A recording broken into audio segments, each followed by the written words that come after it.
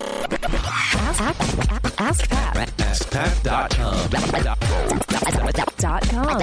AskPat.com. Hey, what's up, everybody? Pat Flynn here, and welcome to episode 809 of Ask Pat. Thank you so much for joining me today. As always, I'm here to help you by answering your online business questions 5 days a week. We have a great question today from Bill, but before we get to that, I do want to thank today's sponsor, which is Design Crowd. All right, real quick, if you are trying to figure out how to get your logo, website, or business cards designed, you can connect with different creative minds from all around the world with Design Crowd. Design Crowd is a website that helps businesses crowdsource custom graphics from over 500,000 designers worldwide. So whether you're a dentist or an accountant or DJ or whatever, you can get the perfect design every single time or your money back. If you want to check them out, go to designcrowd.com/askpat, and you can also download your free guide to crowdsourcing great logos, graphics, and websites for your business. And finally, you can get $100 off your next design when you enter the promo code AskPat. And now here's today's question from Bill. Hi, Pat. This is Bill from podcastbyfriday.com. And I was looking at your website. Love your podcast, by the way. And you often talk about show notes for each episode. And as I looked at your website, I noticed that you didn't have a menu or a tab for show notes. And so my question was, have you looked at how many people actually use your show notes? I know you like to measure and track things. Do you really get traffic from them, or could you just skip them if you wanted to? And also, what resources do you use to make show notes easier to manage? Thanks for everything you do, Pat. Hey, Bill, thank you so much for the question.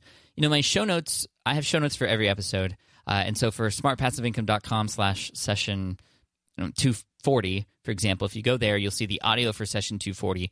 But underneath that, you're going to see the show notes, which has a little bit of a summary of what that show's about, the links to the links that were mentioned in that episode, and links to the person who is my guest, and other important information about that episode. It'll also include downloads for things like the transcript and anything else that was relevant related to that particular episode.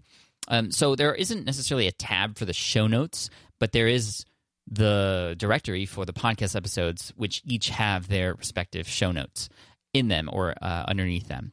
So that's how the show notes work.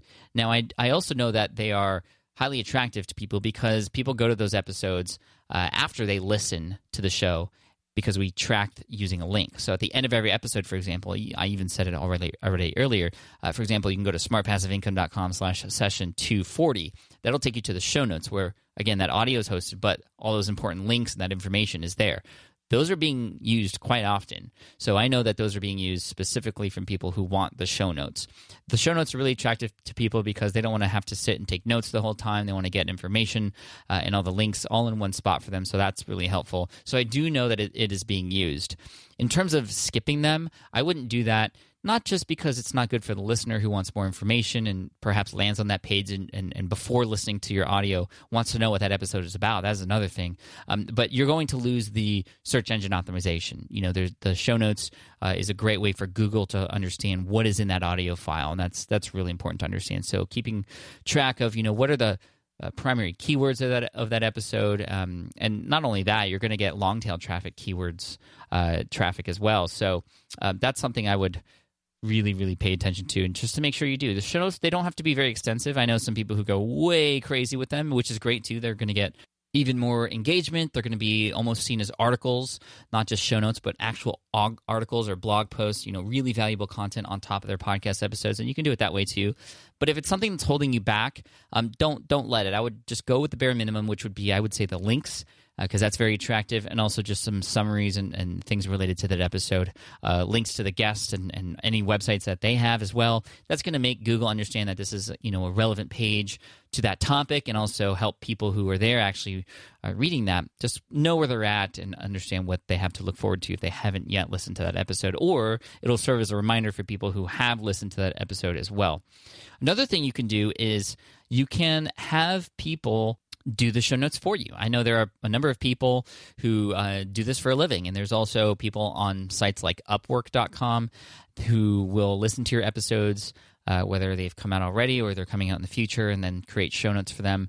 Some even putting them into HTML format, so you literally have to just copy and paste them in, which is really handy, but obviously you'll have to pay for that, but it might be worth that effort. So anyway, Bill, thank you so much for the question. I hope this helps and gives you an idea of what's going on in my end of the business related to show notes, and I would really encourage everybody who's podcasting to create them.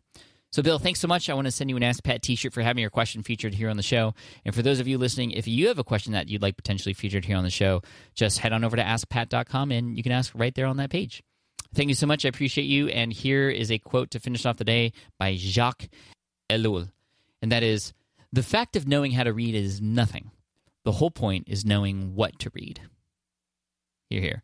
And speaking of reading, next week I'm coming out with my brand new course, Smart from Scratch, where you can read, watch, and listen to all the content that I have to help you get business started off on the right foot for you. So if you're just starting from scratch and you want to get started the right way, the smart way, head on over to smartfromscratch.com. It opens up next week, and you can sign up for the waitlist there and get first access to it.